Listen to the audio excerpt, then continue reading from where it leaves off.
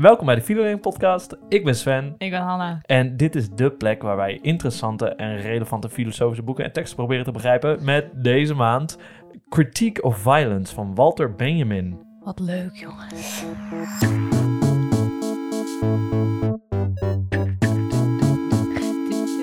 Ik heb nog steeds het gevoel dat ik in een 8-bit videogame zit.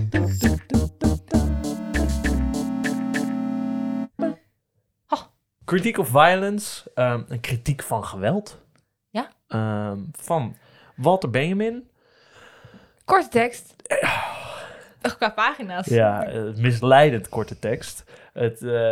Wat is het? 15 pagina's? 17 pagina's. Ja.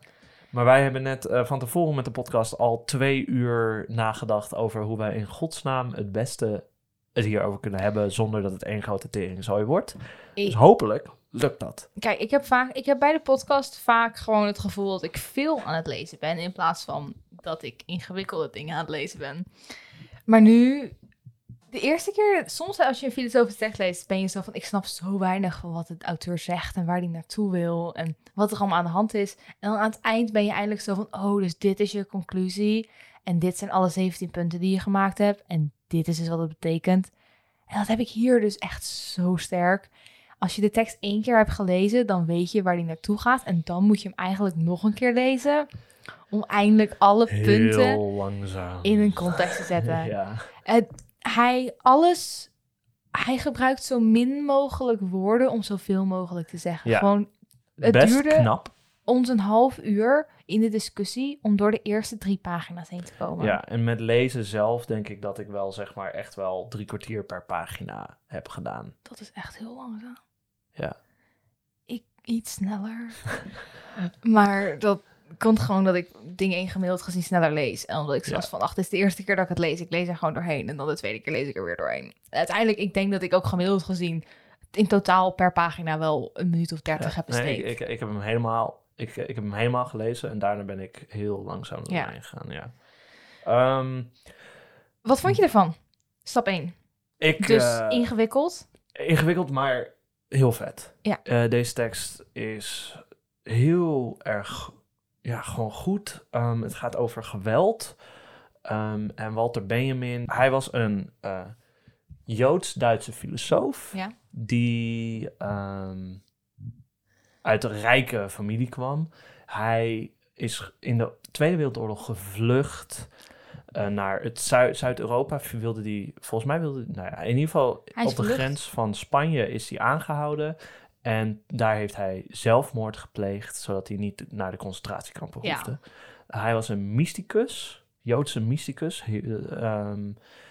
En deze tekst heeft hij geschreven in zijn redelijk, volgens mij, vroegere periode. 1921. Ja, 1921. Hij had net Marx gelezen. Nog niet, volgens mij, of in ieder geval, misschien heeft hij wel wat Marx gelezen, maar hij is veel anarchistischer hier dan dat hij in zijn latere werk is.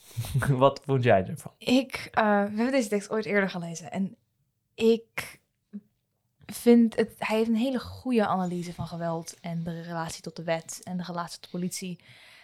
En ik ben het er gewoon voor een groot deel heel erg mee eens. Er zijn gewoon een paar dingen in de tekst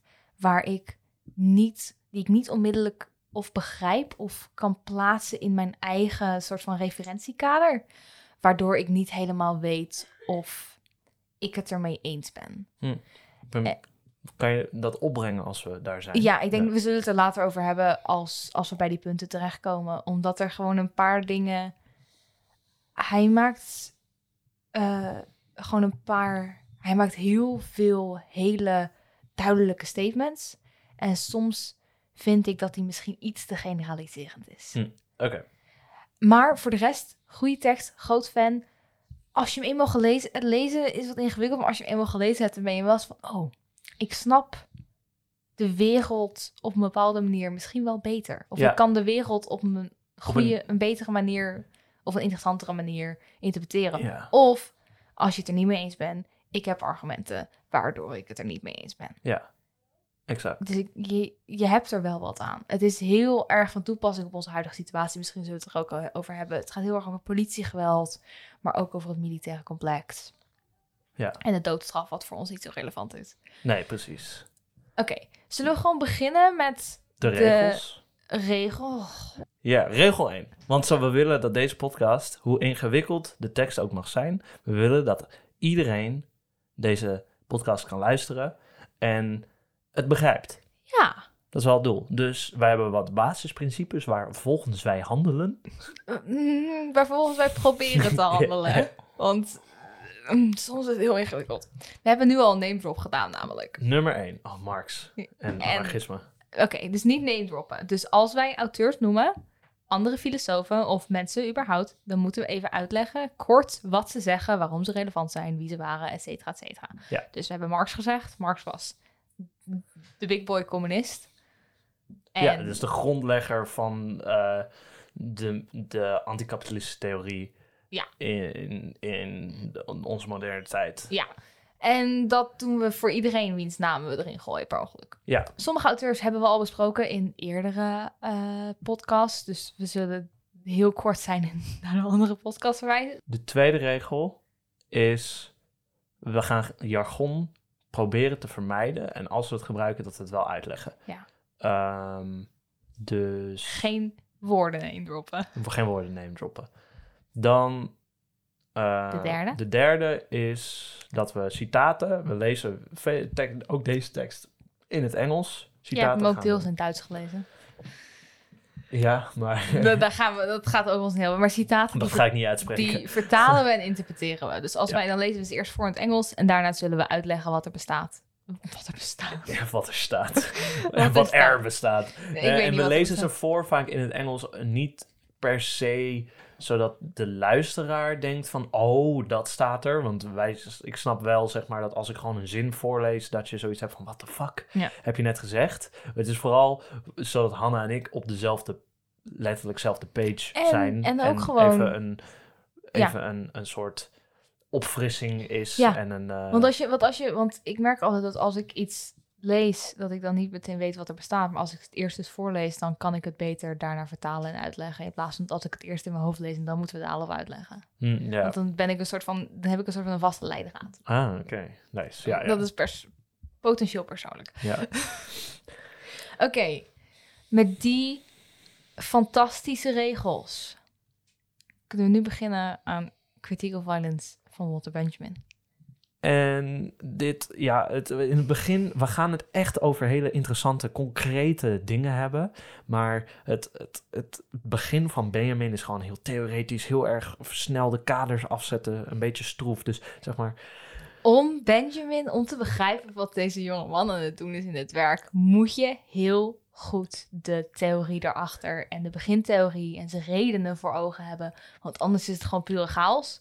Maar, dus wij gaan dus in het begin, lijkt het alsof we een hele theoretische podcast aan het maken zijn. Maar zelfs als het een beetje lastig is, blijf hangen. Want we Sven gaat los. Nou, we gaan het over politie, rellen, legers, staken, kraken. Kolonialisme.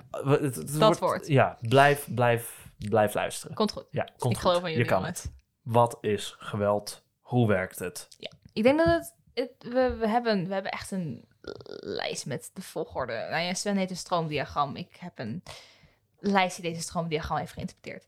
Maar het is gewoon een goed idee om te beginnen van, waarom schrijft hij deze tekst? Wat is zijn doel ervan? Hoe rechtvaardigt hij het voor zichzelf? En de eerste zin is letterlijk: the task of a critique of violence can be summarized as that of expounding its relation to law and justice. Dus de taak van geweldkritiek of van kritiek kritiek van geweld kan samengevat worden als diens relatie tot de wet en ik zeg rechtvaardigheid, jij zegt gerechtigheid. Ja. Waarschijnlijk is het hetzelfde. Analyseren, uitleggen. Ja, als in... Dus om geweld te bekritiseren, moet je het hebben over de relatie van geweld tot de wet en rechtvaardigheid, gerechtigheid. Want. Of wil je wat anders zeggen? Ik wil het graag over het woordje kritiek hebben. Oké, ja. Want ik denk niet dat hij bedoelt bekritiseren. Oké, geweld. Is goed. Volgens mij gebruikt hij kritiek in een... Kritische analyse? in een Kantiaanse manier. Dus Kant, filosoof, Duits filosoof, die zijn grote werken heten de kritieken. Dus de kritiek van de kritiek der reine vernunft. Dat is de kritiek van de pure reden, denk ik, in het Nederlands. Dus dat zijn kritieken. En dat is niet een kritiek van we gaan het bekritiseren, want het is stom. Dat is een kritiek. Die kritiek betekent eigenlijk een soort analyse, een uiteenzetting van waar de grenzen zijn. Dus Kant heeft het over waar zijn de grenzen van onze rationaliteit. Zeg maar, dat is het ding van de kritiek. En dus hier, de kritiek van geweld voor Benjamin gaat over wat is geweld? Zeg maar, welke vormen van geweld zijn er? Waar liggen de grenzen van die vormen?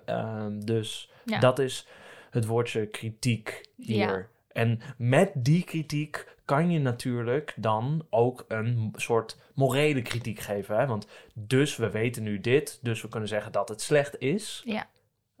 Maar dus dat is waar de kritiek van geweld. Ja, dus het is niet kritiek op geweld, het is kritiek van geweld. Ja. Ja. Dus waarom heeft hij deze tekst geschreven?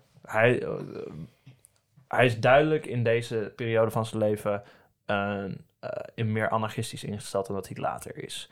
Wat betekent dat? Anarchistisch ingesteld. Wat betekent het om een anarchist te zijn?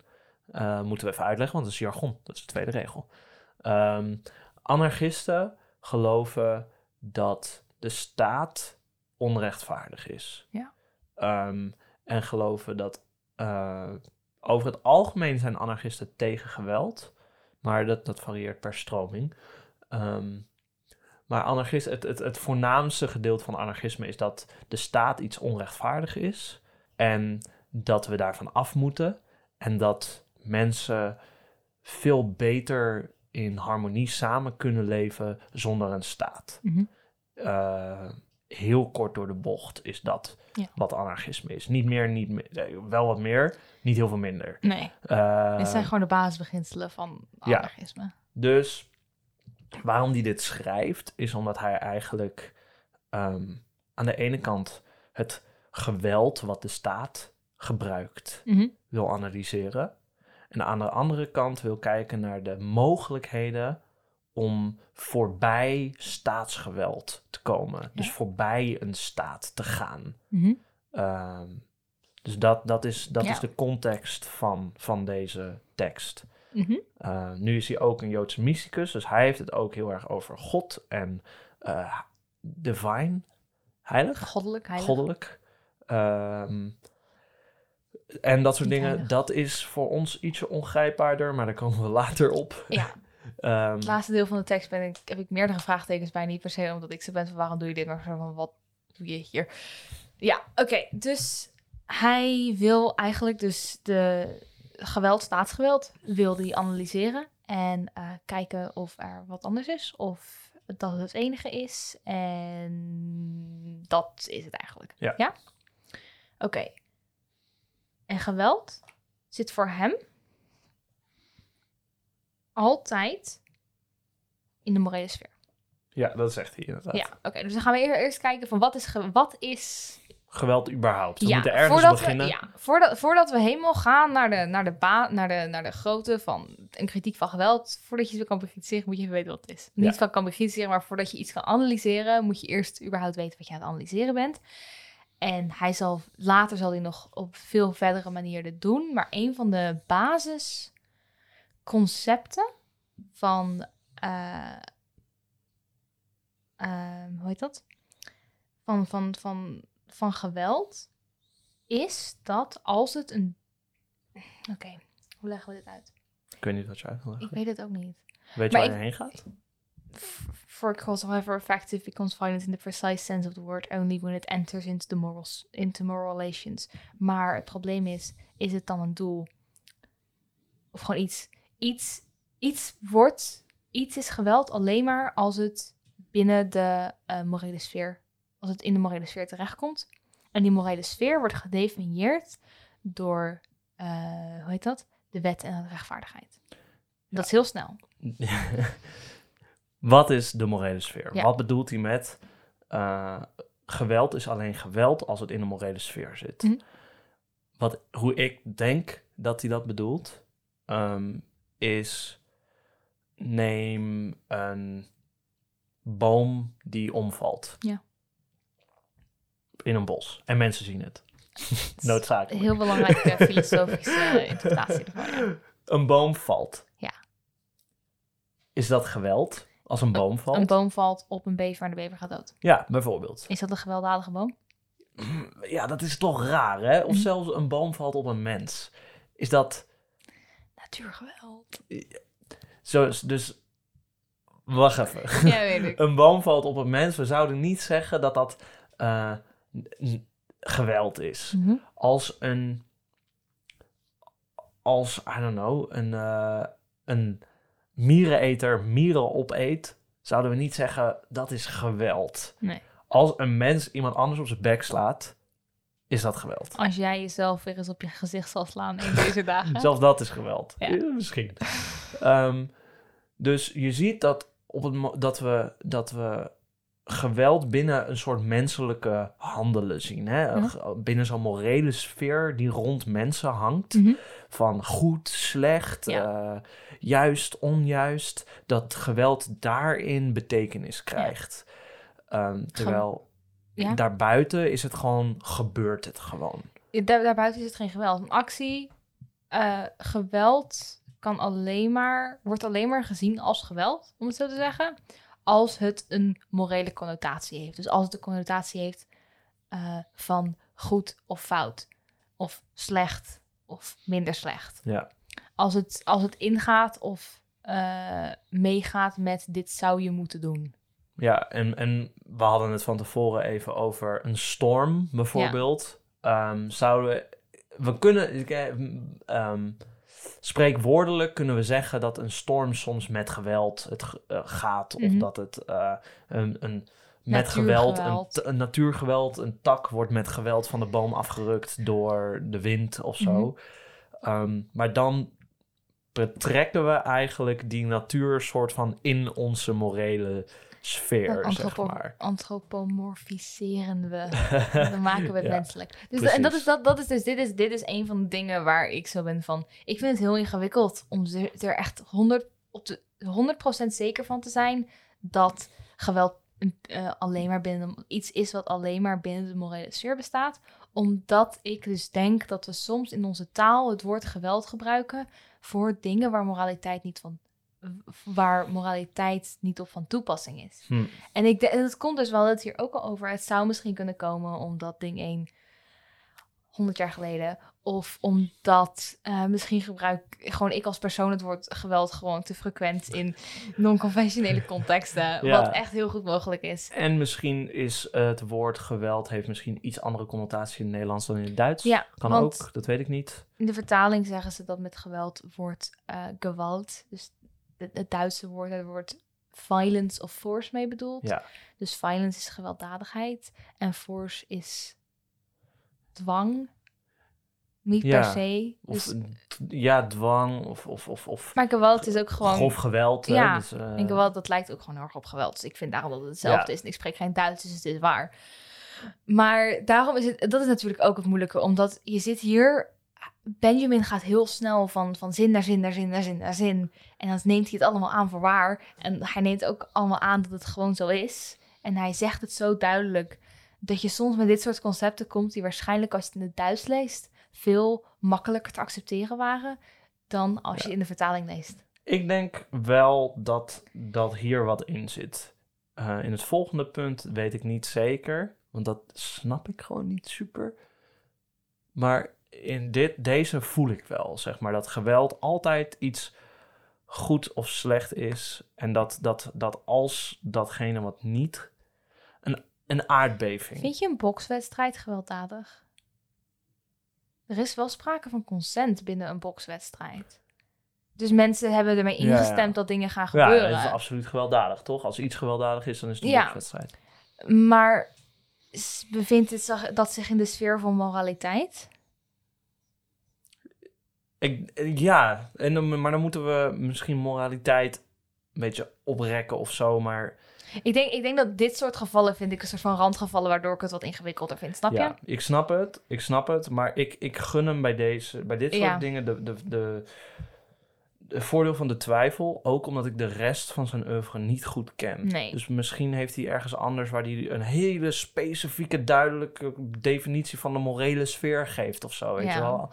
Dat hij dat in een ander boek of zo, weet je wel? Ja, Wie weet.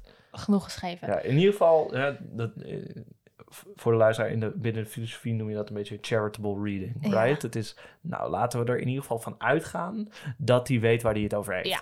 Ja, want hij is er zo zeker van. En de enige kritiek die wij er eigenlijk over hebben zijn een soort van de rare randgevallen. Dat het aannemelijk is dat hij waarschijnlijk een punt heeft. En dat wij hem niet zo snappen. En dat wij eigenlijk gewoon een soort van aan het aanvallen zijn op van die hele kleine punten die... Want in de grote lijnen kan zelfs met hetgeen wat wij zeggen, komt zijn theorie, komt het alsnog goed. Ja, dus het is niet echt relevant. Ja. Maar het is wel interessant om over na te denken van, wat bedoelt hij hier nou precies? Ja. En over wat hij nou precies bedoelt, hij zegt dat de morele sfeer gedefinieerd wordt aan de hand van recht en gerechtvaardigheid. Ja. Gerechtigheid, sorry. Gerechtvaardigheid. Dat Gerechtvaardigheid. Een mengelmoesje. Dus aan de ene kant hebben we het recht, de wet. Ja. En aan de andere kant hebben we gerechtigheid. Of rechtvaardigheid. Rechtvaardigheid, oftewel een soort... wat is het goede? Ja. Dat is logisch. Dit is dus een verschil in interpretatie tussen ons. Want jij noemt gerechtvaardigheid gaat over het goede, of dus wat goed is binnen de moraliteit. Onder andere. Ja, nee, klopt. Maar dat maakt het voor mij, als je de rechtvaardigheid of gerechtigheid interpreteert als het goede, is het voor mij heel makkelijk om te zien dat de wet en het goede, of gerechtigheid namelijk het goede, dat de morele sfeer definieert. Want dat is gewoon een hele normale manier om het eigenlijk te definiëren binnen bijna zo goed, gewoon binnen morele theorie, binnen de filosofie. Het gaat heel erg om het goede. Van wat is goed, waar streven we naar, Ja. Van welk concept. Waar zouden we naar moeten streven? Ja. Gerechtigheid. Ja. En, maar ik zie gerechtigheid, vind ik soms een iets minder breed begrip dan het goede. Ja, ik snap het. Ik snap het. Maar zeg maar, waarom ik dit denk, is om die twee met elkaar te verenigen. Maar ik denk dus wel, ik denk weer dat we hem op een vriendelijke manier moeten lezen. En dat we waarschijnlijk het misschien gewoon niet goed genoeg begrijpen. Of het hele plaatje net niet goed genoeg zien. Ja, of dat onze vertaling niet goed genoeg is. Ja, dat kan ook. En ik wil mensen op het hart drukken, zeg maar, we komen bij dingen die we wel goed snappen. Het is gewoon, deze basis is gewoon een beetje lastig, want we zijn al een kwartier aan het praten, maar dit zijn 3 zinnen. Ja.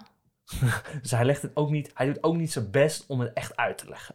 Als hij dit essay in zou leveren, dan zou hij er niet een gigantisch hoogcijfer voor krijgen. Nee. Maar dus hij zegt, gerechtigheid en recht definiëren de morele sfeer. En geweld zit altijd in die morele sfeer. En hij zegt, gerechtigheid is het doel. Hè?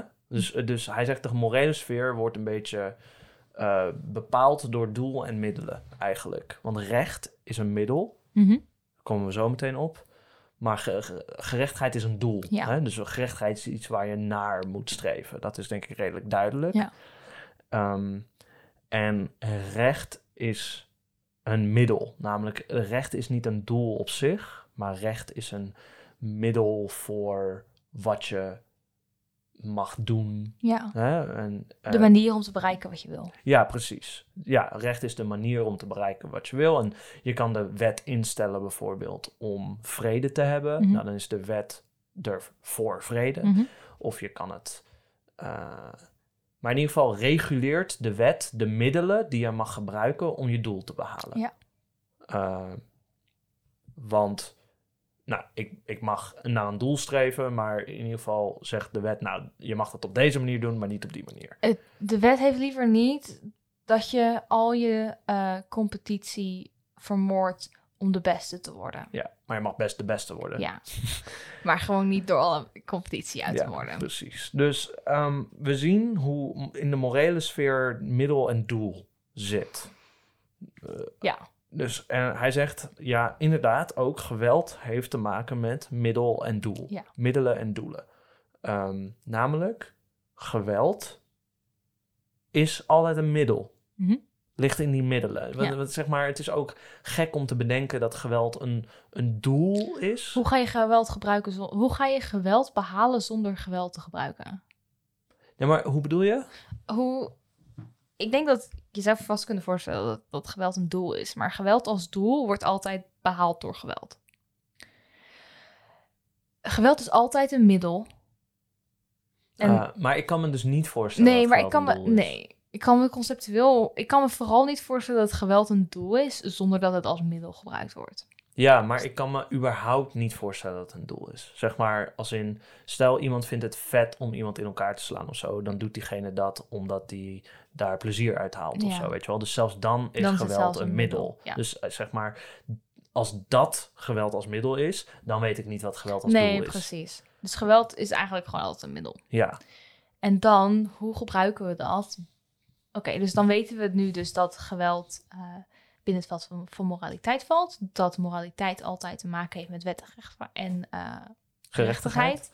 Ik ging ook voor de gerechtvaardigheid, hoor je dat?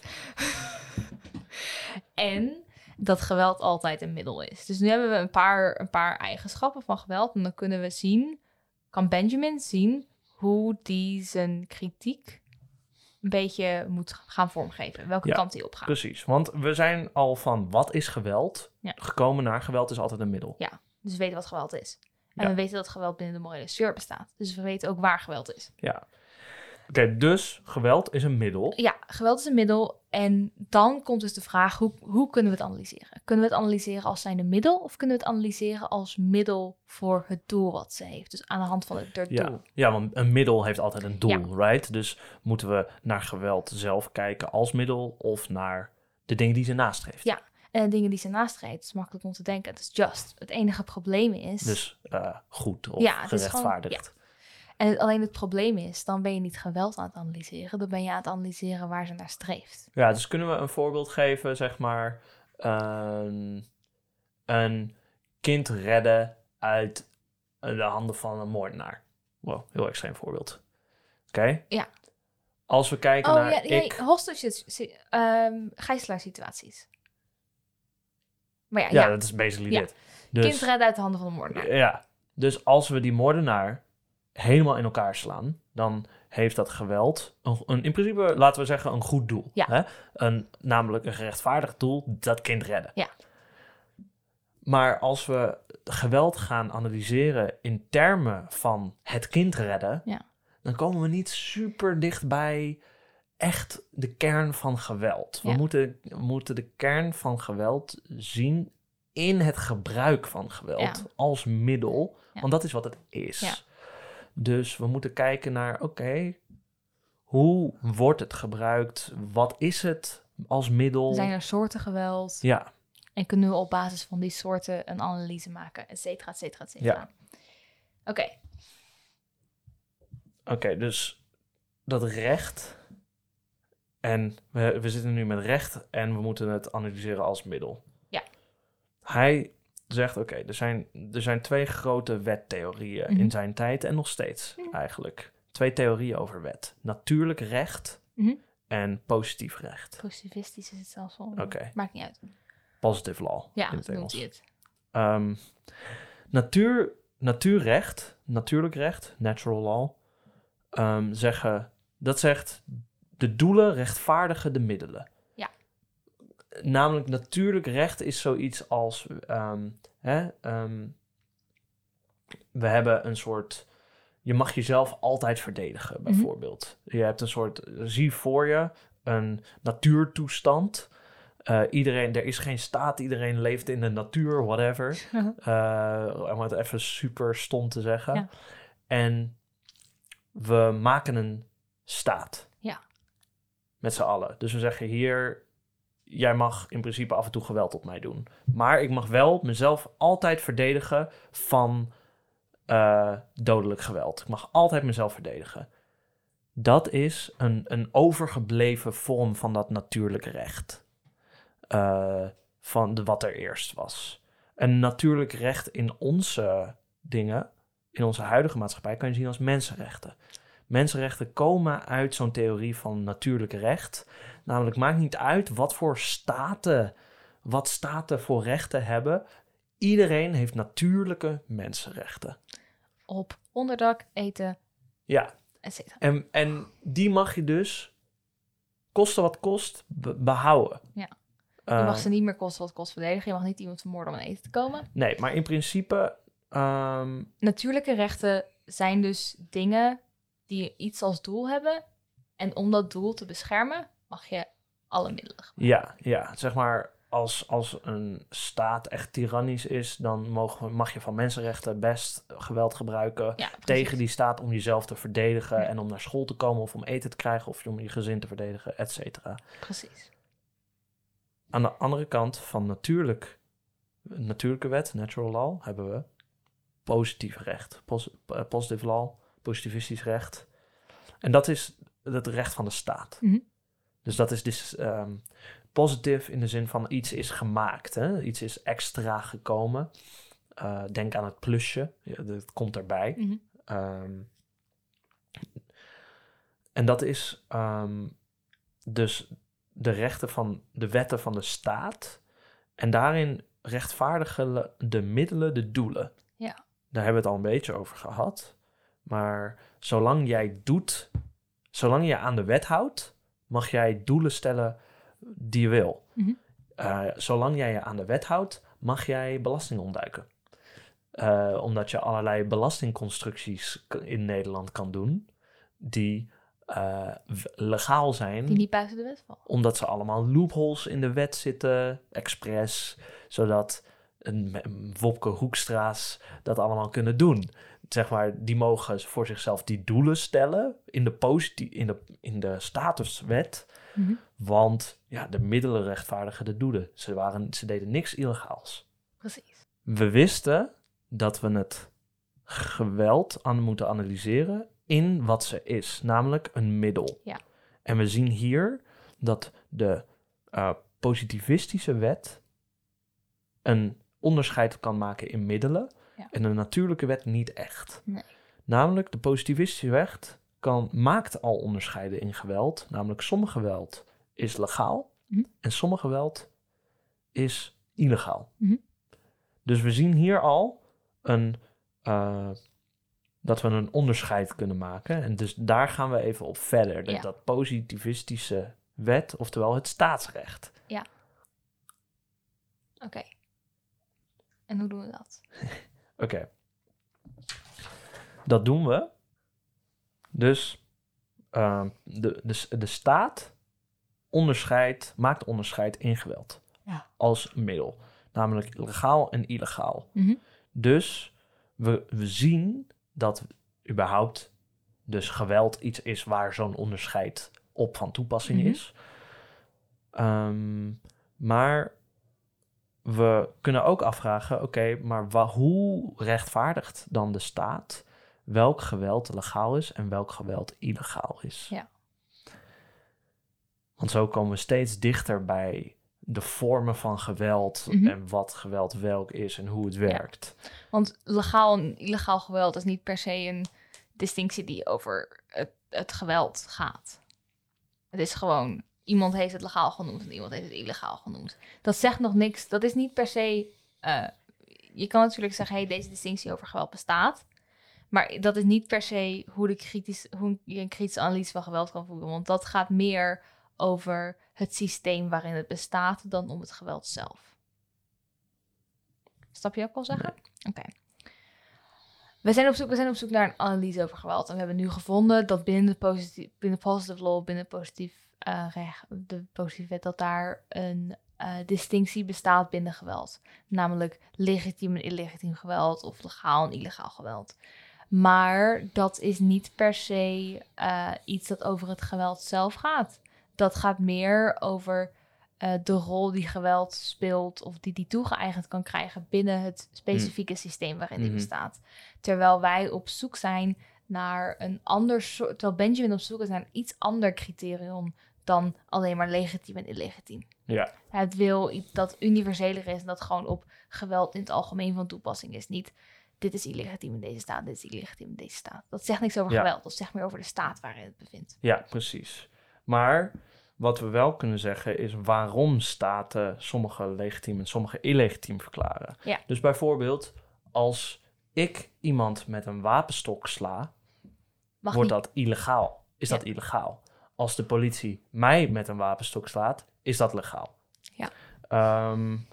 Waarom? Goeie vraag. Benjamin, help ons.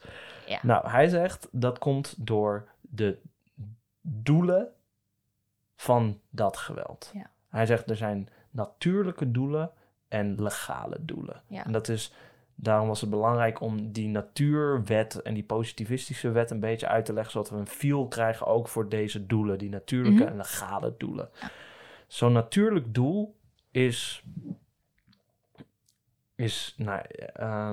hij geeft dat aan als de absentie van afwezigheid? Ja, sorry. De afwezigheid. De aanwezigheid of de afwezigheid van een algemene historische erkenning van de doelen. Ja. Als je dat toepast dus op jij die geslagen wordt door een wapenstok of jij die slaat met een wapenstok. Als jij slaat met een wapenstok, dan is dat omdat jij, Sven, als persoon iemand met een wapenstok wil slaan en je niet een volledige achtergrond hebt van mensen die met wapenstokken mochten slaan, terwijl de politie het volledige blok politie achter zich heeft en de staat en de historie van de politie en hoe dat werkt en wat voor rol die heeft binnen de staat en dat daarom dus historische erkenning van die doelen bestaat. Ja, terwijl inderdaad. Als jij iemand slaat, is er geen historische erkenning van je doelen, want het is gewoon Sven die iemand slaat met een politiestok. Ja, en dus inderdaad, dat is dus, hij noemt dat van die politie, noemt dat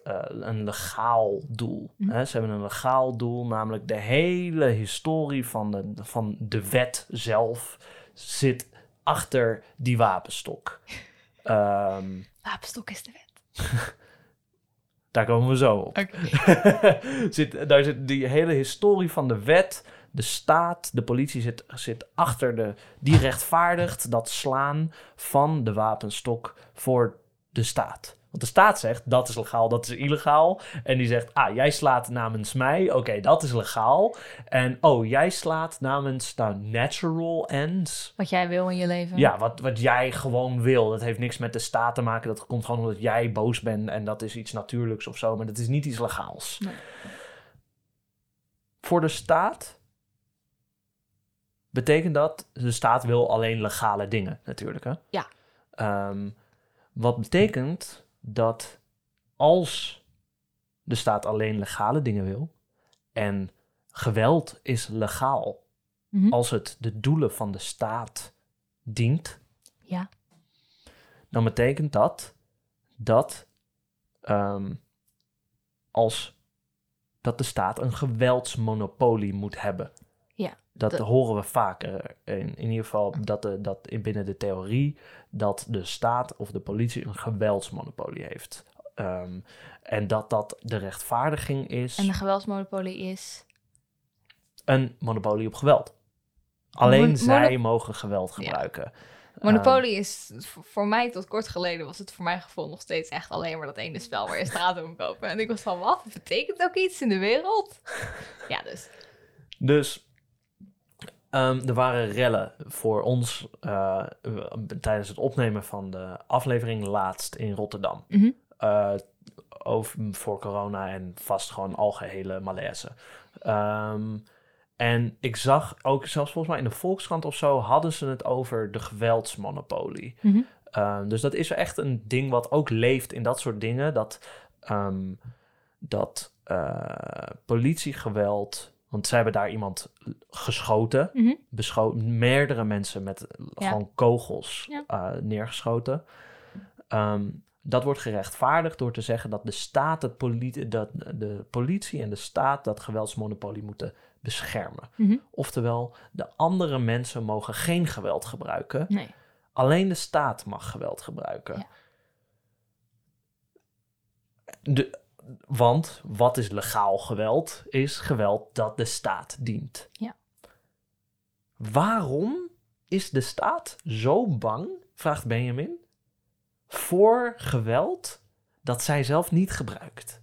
Mm-hmm. Waarom is de staat zo panisch in dat geweldsmonopolie te beschermen, dat als er 3 politieauto's en wat 3 politieauto's in de fik worden gezet en wat winkelruiten, dat ze mensen neerschieten van 100 meter afstand? Ja.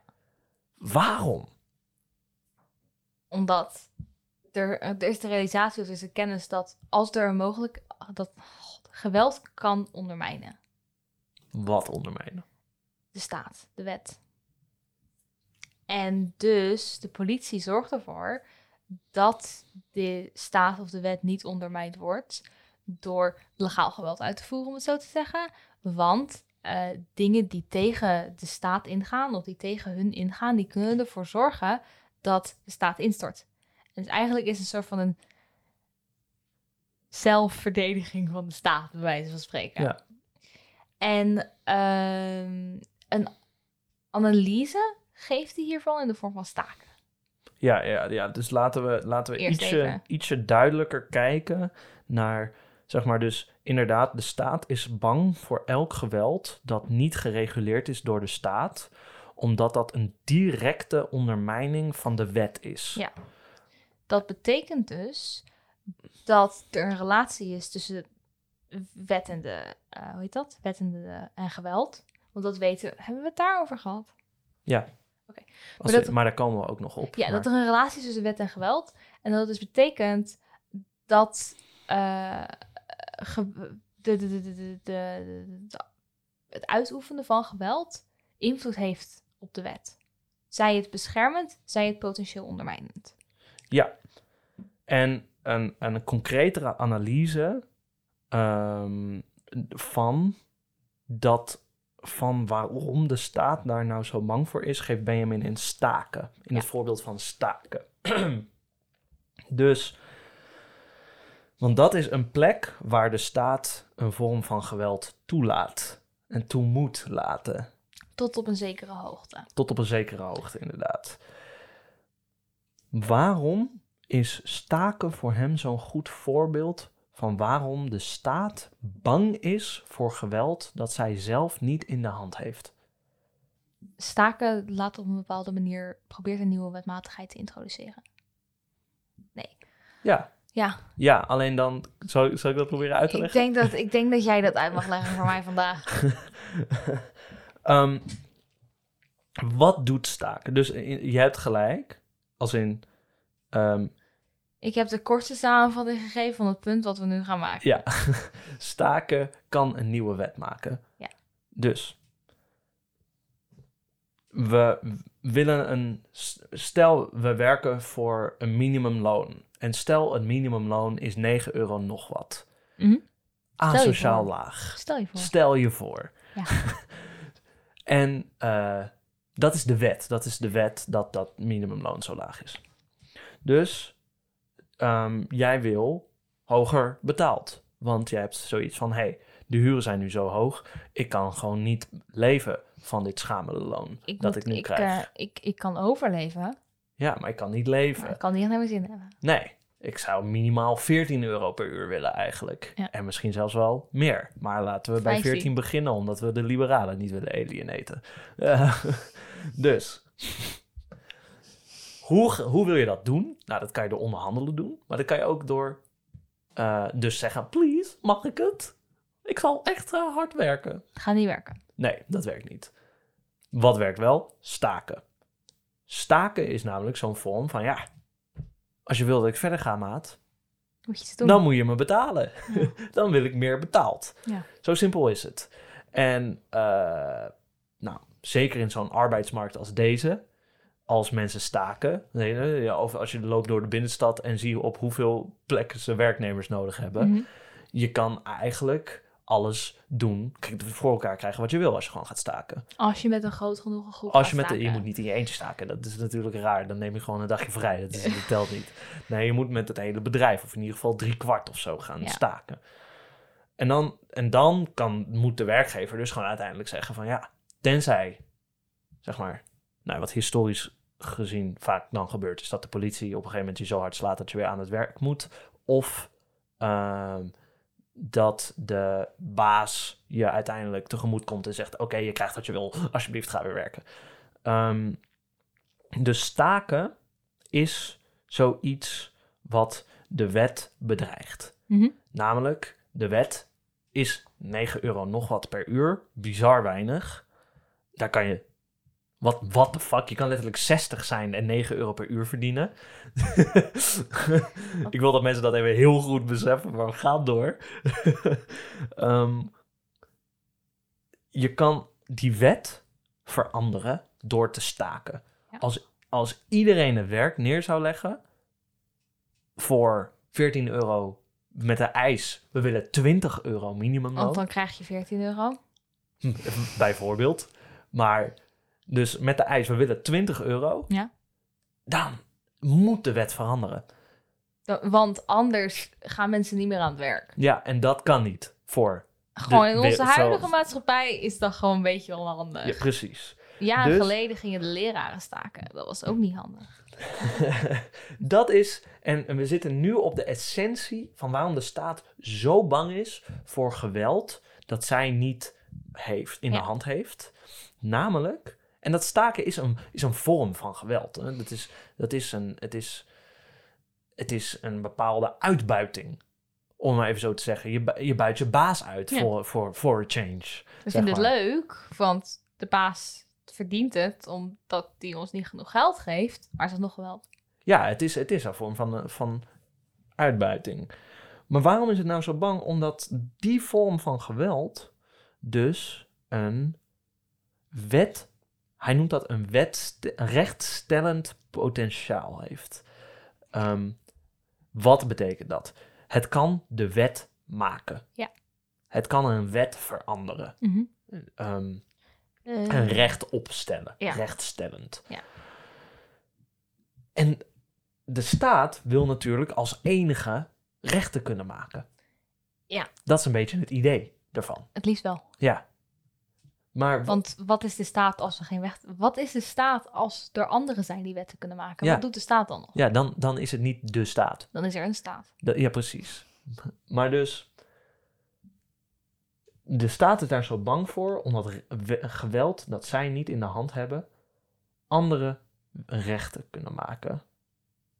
En we komen er later op dat het zelfs nog... Het ondermijnt de wet op die manier. Mm-hmm. Het ondermijnt de wet op een fundamentele manier. Maar daar komen we later op. Namelijk dat het gewoon de hele wet... Zeg maar, de hele wet... Gewoon de wet als concept. De wet als concept kan ondermijnen. Namelijk... Als we allemaal gewoon niet meer werken... En we zeggen, we werken pas als de structuur van werk is aangepast. Dat we geen bazen meer hebben. Dat we geen overheid meer hebben. Al die dingen. Mm-hmm. Dan is dat rechtsondermijnend in zijn geheel. Dus daar is de staat uiteindelijk bang voor. Dat het geweld wat zij niet in de hand heeft...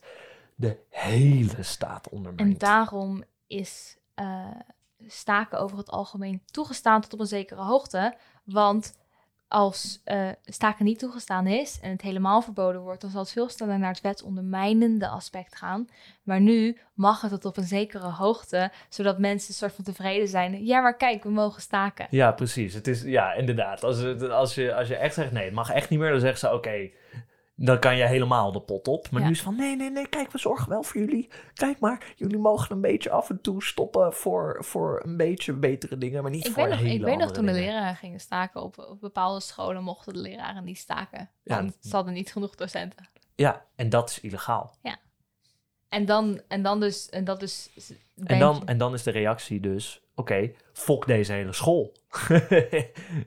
Ja. De reactie is sneller. Fok deze hele school dan maar. Precies. In plaats van, we willen de school een beetje veranderen. Ja, oké. Maar het geweld kan dus hij noemt het lawmaking. In het Engels. In het Engels, dus dat is gewoon wet. Hoe noem jij het nou? In het Nederlands, letterlijk vertaald, is het rechtstellend. Rechtstellend. Vind ik een rot woord. Oké, hoe wil je... Wetmakend. Laten we gewoon lekker wetmakend. Wetopzettend. Wetmakend, wetopzettend. Ja. Zoiets. Dus, ja, ga verder. Maar dus geweld is onder andere wetmakend/opzettend. Ja. En staken is een voorbeeld van hoe dat werkt. En ook op de manier waarop het uiteindelijk potentieel binnen bepaalde omstandigheden kan ondermijnen. Ja, dus na een hoop opnemen en na 1,5 bladzijde schrijven. Nee, we hebben er echt al 6 gehad of zo. Ja, oké, maar niet genoeg voor hoeveel die zegt. Nee. Zijn we eindelijk bij echt een concrete analyse van geweld. Eén aspect van wat geweld kan zijn. Ja, want we weten nu waar geweld zich bevindt, binnen welke sfeer het bevindt. Onder welke voorwaarden het bestaat, om het zo te zeggen. En we hebben gezien wat de distinctie tussen natuurlijke en positieve wet is. En hoe geweld dus altijd geanalyseerd moet worden als middel. En dus als je geweld kritisch analyseert als middel, dan kan je dus zien dat het onder andere of minstens wetmakend is. Ja, het kan gebruikt worden om het wet te maken. Ja. Dus het is een middel om een wet te maken. Ja. Nou, dan komt hij met een ander voorbeeld van dat wetmakend geweld. Hij gaat eigenlijk dus kijken naar vormen van geweld die binnen ons huidige systeem legaal zijn. Want dus vormen van geweld die mogen, ja? Of instituties waarin geweld mag. We hebben nu gekeken naar staken. Daar mag geweld, maar hij gaat ook andere voorbeelden geven die, vind ik tenminste, waar het geweld iets duidelijker is. En het eerste voorbeeld wat hij geeft is het militaire complex. Of gewoon überhaupt gewoon de acties die militairen ondernemen, militaire invallen, maar ook dus het militair complex en de manier waarop mensen over militairen nadenken. Ja, want dat is overduidelijk geweld. Ja. Right? Je gaat met tanks ergens heen, je schiet op mensen. Het leger gebruikt geweld. Ja, punt. Daar kunnen we het allemaal over eens zijn. Ja, je kan of het geweld legitiem of illegitiem is, of dat we het vinden dat het mag of niet, dat is een ander verhaal. Maar we weten allemaal dat ze geweld gebruiken, zonder dat we daar een ding aan gaan hangen van het is goed of het is slecht. Ze gebruiken geweld. En als we dan gaan kijken van wat voor geweld gebruiken ze, lawmaking, dus wet opstellend, wet creërend. Want wat er gebeurt bij de militairen is dat ze ergens binnenkomen, dat ze zijn van, wij zijn het niet eens met hoe jullie het op dit moment allemaal doen. Namelijk ruzie maken. Zo zou ik het noemen. Je kan het ook oorlog noemen. Of gewoon mensen op grote schaal mishandelen, of hoe je het ook wil noemen. Maar ze komen ergens en ze zijn zo van, dit moet anders. Ja. En dan door hun acties, door de gewelddadige handelingen die ze uitvoeren, maken ze een wet. Ja. Ze maken een zo moet je je gedragen volgens deze regels. Dit is hoe het moet. En dat doen ze door middel van uitoefening van geweld. Ja, laten we Hun geweldsuitoefening doet dat. Het is niet door middel van, maar hun geweldsuitoefening maakt de wet. Ja, precies. Laten we een voorbeeld van Nederlandse bodem proberen te bedenken. Jan Pieterszoon Koen. VOC, die gaat naar de Banda-eilanden bij Indonesië daar. En daar zijn mensen gewoon lekker hun dingen aan het doen. Heel gezellig. Jan Pieterszoon Koen denkt, hey, dat moet hier anders. Want ik wil jullie uitbuiten en ik wil jullie werk gebruiken op plantages en zo. En jullie moeten gewoon allerlei andere shit voor mij doen ook. Dus die komt daar met zijn legermacht aan om daar een nieuwe wet te maken. Ja. Die heeft daar duizenden mensen gegenocide en de rest tot slaaf gemaakt. Ja, volkerenmoord gepleegd en heeft de rest tot slaaf gemaakt.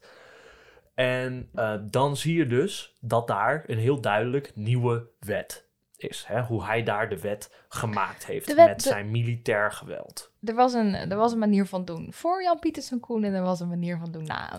Precies. En de regels van de situatie zijn veranderd. De wet, de manier waarop het hoort, is veranderd. En dat heeft hij veranderd door het uit te voeren. Ja. Dus door het geweld. Het geweld is veranderend. Ja, want hij had op de Banda-eilanden gewoon aan kunnen meren en zeggen, jongens, ga voor mij werken. En ze hadden gedacht van, ik versta geen Nederlands, wat is dit? Ja. Wat is dit? Waarschijnlijk. Dus je kan het ook op andere manieren doen, maar de manier die hij gekozen heeft was volkerenmoord. Ja, genocide. Ja, nee, dus hij... Maar tenminste... Het geweld, hij heeft de wet gemaakt door middel van volkerenmoord. Ja. Dat is hoe de Nederlanders dat deden in de koloniën. Gewoon hoe kolonialisme werkt. Ja, maar laten we het niet zo abstract houden, want dan denken Nederlanders dat zij het niet hebben gedaan. Niet letterlijk, maar je familie wel. Ja. Oké, dus... Ja, dus legermacht is op die manier duidelijk rechtmakend. Ja. Laten we het even zo... je kan zeggen rechtstellend, maar laten we het lekker rechtmakend noemen. Ja. Oké. Maar geweld is niet alleen maar wetmakend, wetstellend, hoe we het ook willen noemen. We zijn echt extreem inconsistent met onze begrippen vandaag, maar mensen weten wat te bedoelen. Want er is ook meer, want als je kijkt naar hoe de militairen zelf, kun je zeggen, sure, hun acties, hun gewelddadige acties, maken een wet. Maar de manier waarop wij tegen het militair complex aankijken, of waarop wij omgaan met het militair complex, waarop wij kijken naar, kijk naar de reclames van Defensie, van jij kan ook helpen, dit zijn de ongeziene helden. De manier waarop dat gerespecteerd wordt, dat al die manieren zijn manieren om een wet in stand te houden, om een vorm van geweld. Dat is een vorm van geweld die dingen in stand houdt. Ja, precies. Hè? Dus, ik denk dat het preciezer kan dan hoe ik het zeg, though. Laten we het hebben over Nazi-Duitsland We kunnen het ook gewoon hebben over het Amerikaans militair systeem. Maar dat weet ik niet. Ik heb gewoon in mijn hoofd... Nazi-Duitsland en Engeland. Ja, ik heb Nazi-Duitsland en Engeland in mijn hoofd. Je wil graag over Hitler praten vandaag. Ze willen... Oké, Nazi-Duitsland wil Engeland innemen. Ja? Duidelijk. Nou, wat in Engeland, die roept hun bevolking op via dienstplicht. Mm-hmm. Van, jullie moeten vechten. Ja. Want jullie moeten de wet in stand houden die wij hier hebben. Ja. Dus zo zie je dat niet per se... Het is... Ze hebben ook het wet gemaakt. Ze hebben namelijk, de Britten hebben gewonnen en Duitsland in tweeën opgesplitst. Precies, heel vriendelijk van. Dat was een wet maken. Maar ze hebben voor de Britten zelf was dat een rechtshandhavend... Ja. Het geweld wat ze uitvoerden was geweld dat ervoor zorgde dat de Britse wet bewaard bleef. Precies. Want ze maakten geen nieuwe wet voor Engeland op dat moment, maar dat was niet door het geweld. Het geweld was ervoor zorgen dat Engeland in stand bleef. Ja. En terwijl het geweld wat ervan komt als jij als Jan Pieterszoon Koen op een eiland landt, dat geweld is niet waarom je de huidige staat in stand houdt. Dat het niet geweld is dat de huidige gang van zaken in stand houdt, maar waar je een nieuwe gang van zaken creëert. Door geweld. Waar geweld een nieuwe gang van zaken creëert. Ja. Dus we hebben nu 2 eigenschappen of 2 dingen die geweld kan doen. 2 geweldsvormen. Laten we het maar even zo noemen. Die allebei met het wet te maken hebben. En die allebei over geweld als middel gaan. Ja, namelijk geweld kan de wet maken en geweld kan de wet handhaven. Ja. En dan? Rechthandhavend en rechtsmakend. Nou, komt hij bij de politie. Nou, hij zegt eigenlijk, dan gaat hij op zoek naar, hij is nu verschillende vormen van toegestaan geweld aan het analyseren. Hè? Hij heeft de militair complex, gewoon militairen, de leger heeft hij geanalyseerd, daarvoor heeft hij staken geanalyseerd. Ik moet even wat rustiger praten. En daarna analyseert hij... Life lesson. Ja, dit is... Iedereen vertelt het me altijd. Soms vergeet ik het gewoon. En dan analyseert hij de doodstraf, maar voor ons is dat niet heel erg relevant, want we kunnen wel naar Amerika kijken, maar wij weten er gewoon niet zoveel over. Als de SGP opeens gewoon heel veel macht krijgt, dan kunnen we het erover gaan hebben. Ja, dan doen we er nog een. Maar dan komt hij met een vorm of een instituut, een geweldgebruikend instituut, waar deze 2 vormen van geweld samen vallen. Ja. En waar de grens tussen deze twee vormen van geweld verdwijnt. Precies. Dus dan heb je dus ineens één vorm van geweld die en rechtmakend en rechthandhavend is. En dit instituut is? De politie. Ik denk dat rechtshandhavend geweld bij de politie overduidelijk is. Dat is, de politie bewaakt de wet. Ja. Zorgt ervoor dat de wet blijft bestaan. Ja, logisch.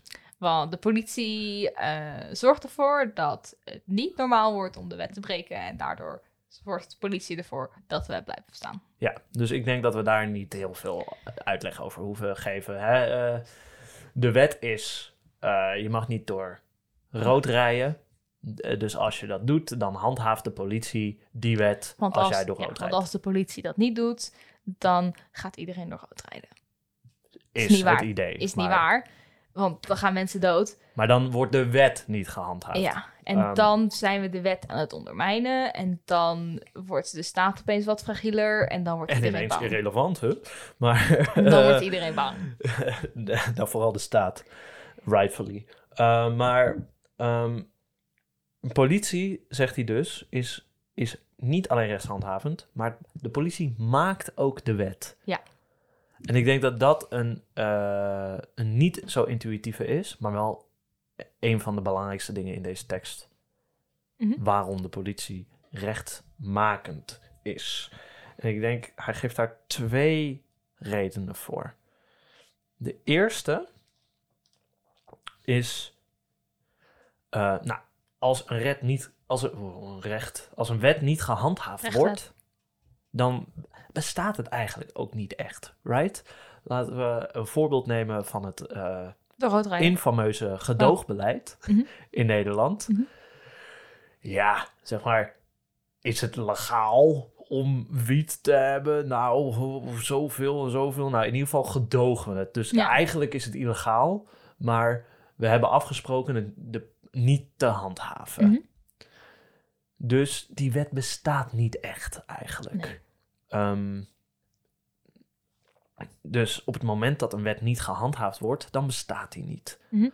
Besluit de politie nu ineens op te pakken, met z'n allen. Ja. Het hele politiekorps besluit, we gaan gewoon die wiet gaan we gewoon handhaven. Gewoon een soort van anti-strike. Ja, tegenovergesteld. We gaan ons werk doen. Ja. We gaan de wet handhaven. Dan is die wet er ineens. Geloven we. Ja. Dan is er opeens iets om je aan te houden. En als je je er niet aan houdt, dan zijn er consequenties. Bijvoorbeeld. Een ander voorbeeld misschien hier in Leiden. De parken kon je altijd gewoon bier drinken in de zomer. Ja. Dat was nooit een probleem. Maar het was altijd wel illegaal. Het mocht niet, maar er werd niet op gecontroleerd. Precies. Dus het werd gedaan. Ja, precies. Dus het mocht. Nu, met corona, gebruiken ze drinken in parken als excuus om mensen uit elkaar te houden en dan binnen te laten drinken, I guess. I don't know wat daar de logica achter is. Als het niet in de buitenwereld gebeurt, is het niet de schuld van de overheid. Nou ja. Ja. Dus...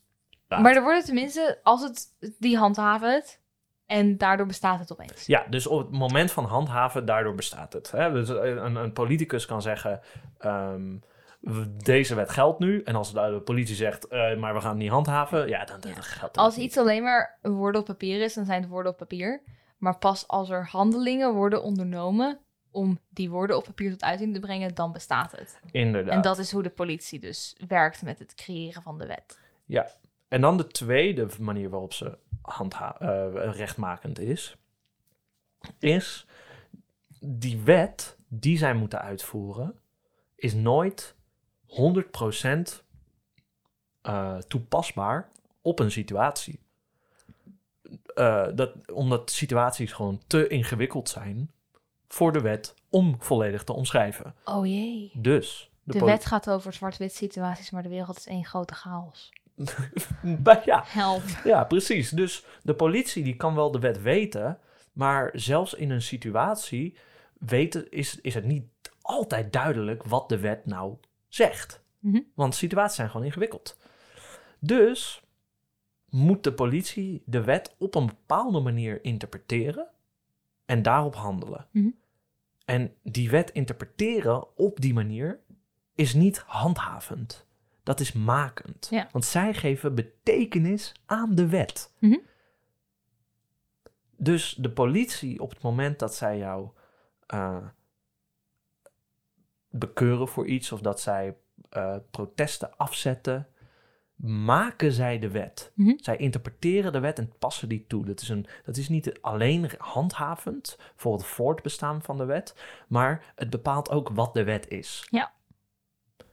Politie is rechtmakend en rechthandhavend met hun geweld.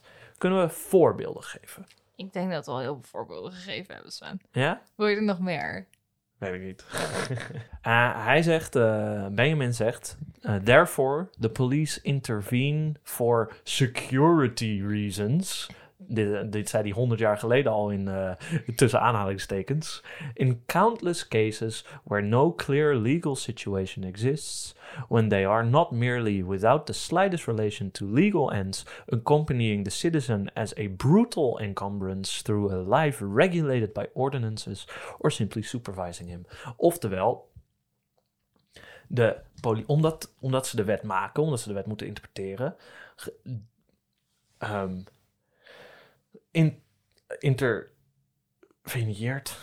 grijpt de politie in situaties voor veiligheidsmaatregelen, als voorzorg. Alleen, het enige probleem is dat dit een zeer subjectieve situatie is. Precies. En de politie, zeg maar, bepaalt dus wat gevaarlijk is. Ja. Dat is niet altijd even handig, want de mensen die bij de politie zitten kunnen niet perfect interpreteren en hebben vooroordelen of gewoon oordelen of wat dan ook. En die zullen altijd op een manier handelen die ding 1 niet consistent is met elkaar, maar ook gewoon die niet consistent is met de eigenlijke intentie van de wet, maar door bepaalde handelingen dat die inconsistent worden met de wet zelf. En ze zullen altijd handelen op een manier die een bepaalde bias of voorkeur uit. En die voorkeuren worden weer geïnformeerd door de voorkeuren inherent in de maatschappij. Ja. En dan kom je terecht bij problemen zoals profiling, waar er over het algemeen een ding in de maatschappij bestaat waar mensen denken dat bepaalde groepen wat meer plausibel is voor bepaalde groepen om misdaden te plegen en dat er daardoor voor bepaalde groepen meer verder gezocht wordt naar misdaden dat ze eerder aangehouden worden. Dat is niet omdat de wet het zegt, maar dat is omdat de wet bewaakt wordt door mensen die uit de wereld komen en waarschijnlijk elkaar bevestigen en bevestigd worden. Ja, en dus laat ik één nog wel echt heel telling voorbeeld geven. Dat was het woonprotest of woonopstand in Rotterdam. Mm-hmm. Waar op de Erasmusbrug het anarchistische blok werd afgezet door de Rotterdamse politie. Want ik denk dat dat heel goed laat zien, wetmakend ten eerste, Mm-hmm. want er was daar niks aan de hand. Ze hebben daar ook in die situatie niks gevonden, maar met interviews die de media daar had met de politie, zeiden ze, ja, voor veiligheidsredenen willen wij deze mensen niet in de binnenstad hebben. Het leuke van voor veiligheidsredenen is ook dat het geen reden is, maar dat het gewoon veiligheidsredenen hoeven niet uitgelegd te worden. Ja. Dus veiligheidsredenen kan je gewoon ergens opgooien. En letterlijk, die politieagent die dat interview voerde, zei, maar ik heb meer informatie dan u. Maar wat zijn die veiligheidsredenen dan? Volgens mij doen ze niet. Ja, ik heb meer informatie dan u. Oftewel, nee, privacywetgeving. ik weet wat veiligheid is. Of ik heb meer informatie dan u, namelijk wij als groep mensen zijn ervan overtuigd dat deze mensen gevaarlijker zijn dan anderen en dat die daardoor eerder aangehouden moeten worden. Precies, en dus er was een situatie waarin dat anarchistische blok nog niks had gedaan. Niet nog gewoon niks, ze hadden niks gedaan. Maar die werden afgezet voor veiligheidsredenen. Ja. Nou, de wet zegt niet, als je een protest hebt, mag iedereen meedoen behalve het anarchistisch blok. Ja, precies. Dat zegt de wet niet. Nee. Maar daar werd de wet op zo'n manier gemaakt door de politie dat zij dat mochten doen. Ja. Want ik bedoel, de politie is dat orgaan dat doet. Ja. Nou, Waarom doet de politie dat? Daar zie je het wetmakende gedeelte in. Maar je ziet ook het rechtshandhavende gedeelte daar heel makkelijk in. Want, ik bedoel, laten we wel zijn, het anarchistisch blok staat daar ook voor de afschaffing van de wet en de staat. Het anarchistisch blok staat gewoon ideologisch tegenover de politie en haar oorsprong. Dus daarom ging de politie daardoor omheen staan, omdat zij dat als gevaar voor de wet zelf, voor de staat zelf zagen. Ja. En of de politie dat nou, de individuele politiemensen dat nou bewust hadden, maar technisch gezien zijn ze ook, is hun gewoon bestaan een soort van een gevaar voor de wet zelf. Alleen, het is niet een aanhoudbare misdaad. Het is gewoon, dan zou je zeggen, het is niet een letterlijk aanhoudbare misdaad. Ja. Het wordt vaak geïnterpreteerd als potentieel aanhoudbare misdaad. Ja, en dat veiligheidsredenen. Maar de politie is zo van, dit gaat in tegen alles waar ik voor sta en waar ik vandaan kom. En er is een grote potentie dat het tegen mij in zou gaan, omdat dat gewoon is wat het doet. Dus ik zou het maar preventief stoppen. Ja. En dat is natuurlijk inderdaad waar je kan zien hoe het zowel wetmakend als wetonderhoudend is. En ik denk dat de beste manier om gewoon überhaupt de politie als wetmakend en wetonderhoudend te beschrijven is een quote van Benjamin, waar hij het heeft over de macht van de politie. Mm-hmm. En hij zegt: "Its power is formless, like it's nowhere tangible or pervasive, ghostly presence in the life of civilized states." Dus de macht van de politie heeft geen vorm, is vormloos. Je kan het nergens aanraken, je kan het nergens voelen. Het is nergens, maar het is overal. Ja. Het is nergens precies, je kan nergens aanwijzen, dit is de macht van de politie. Nee. Maar overal voer je een soort van, het kan hier zijn, het is hier mogelijk, ik kan het aanraken. Ze kunnen hierheen. Ja. De politie is niet precies hier op dit moment, maar het is er misschien wel en ik voel me bekeken, dus ik zou me ook inhouden. Dus het is er eigenlijk wel. Ja, het is een dreiging. Ja. En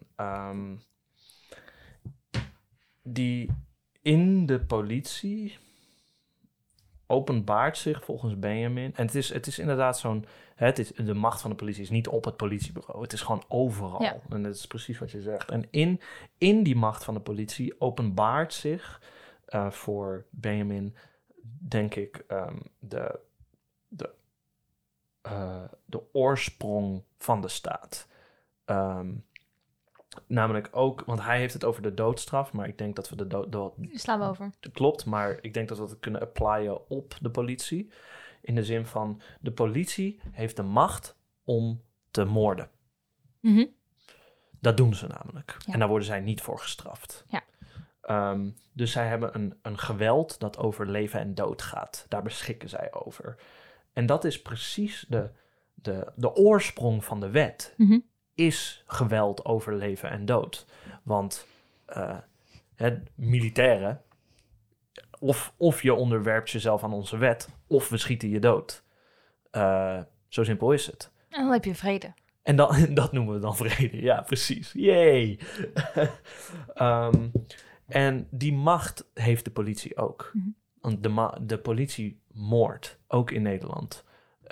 Of dood. De politie doodt mensen in Nederland. Mm-hmm. Sammy Baker in Amsterdam is vorig jaar vermoord. Mm-hmm.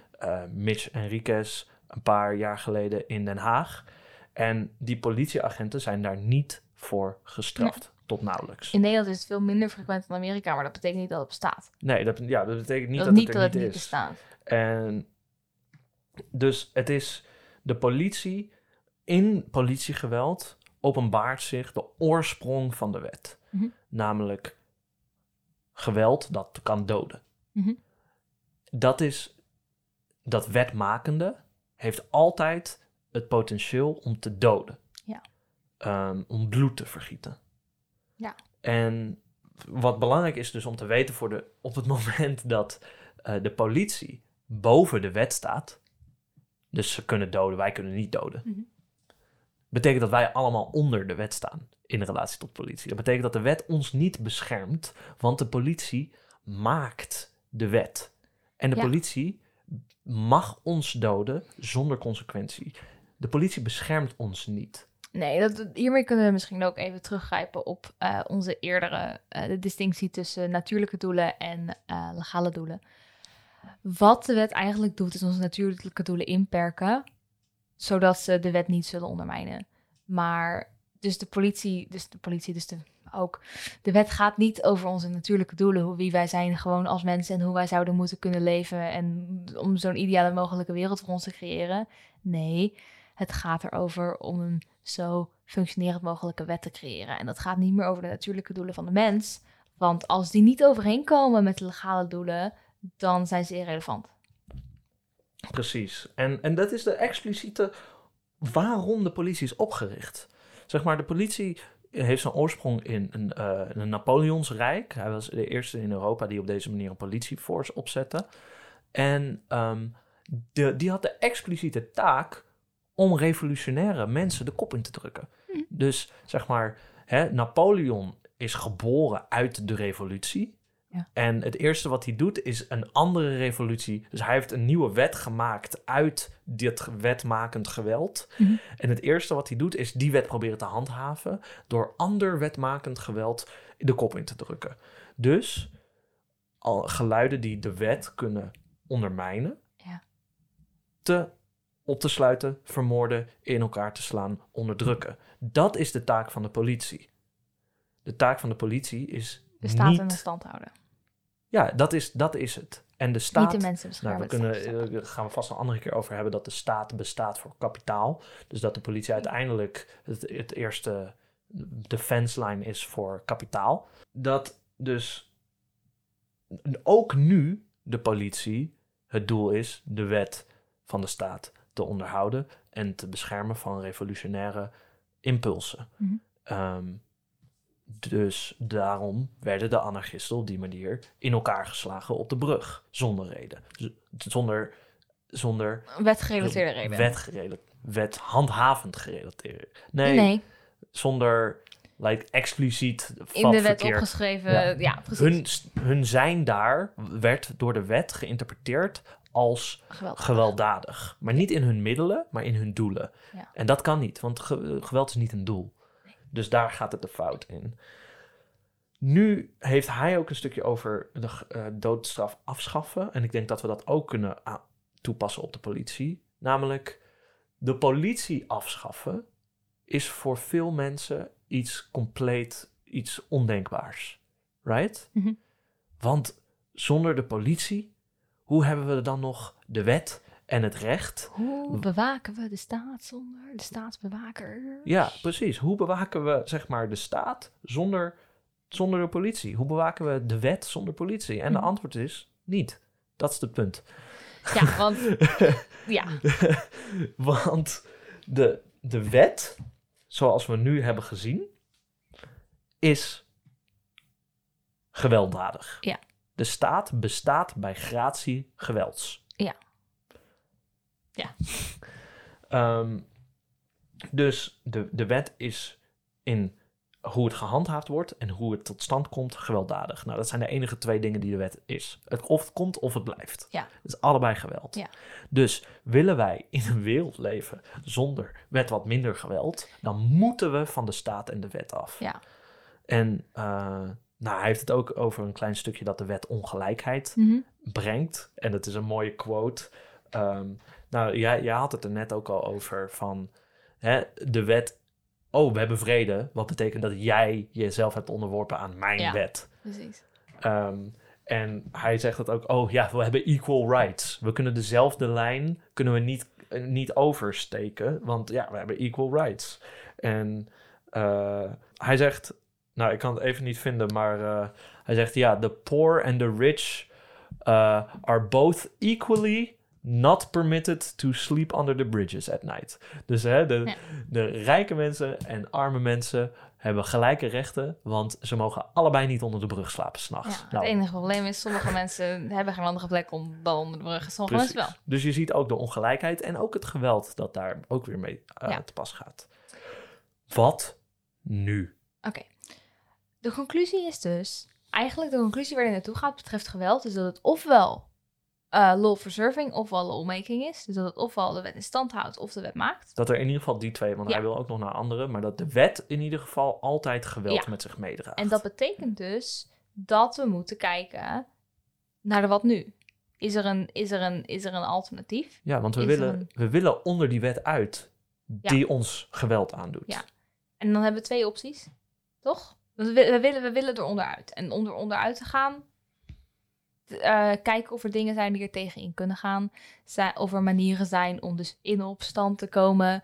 En die vallen in twee categorieën volgens hem. De gewelddadige categorie en de niet gewelddadige categorie. Ja. Laten we het eerst over de geweldloze categorie hebben. De non-violence, de geweldloos. Hij zegt, hoe kunnen we...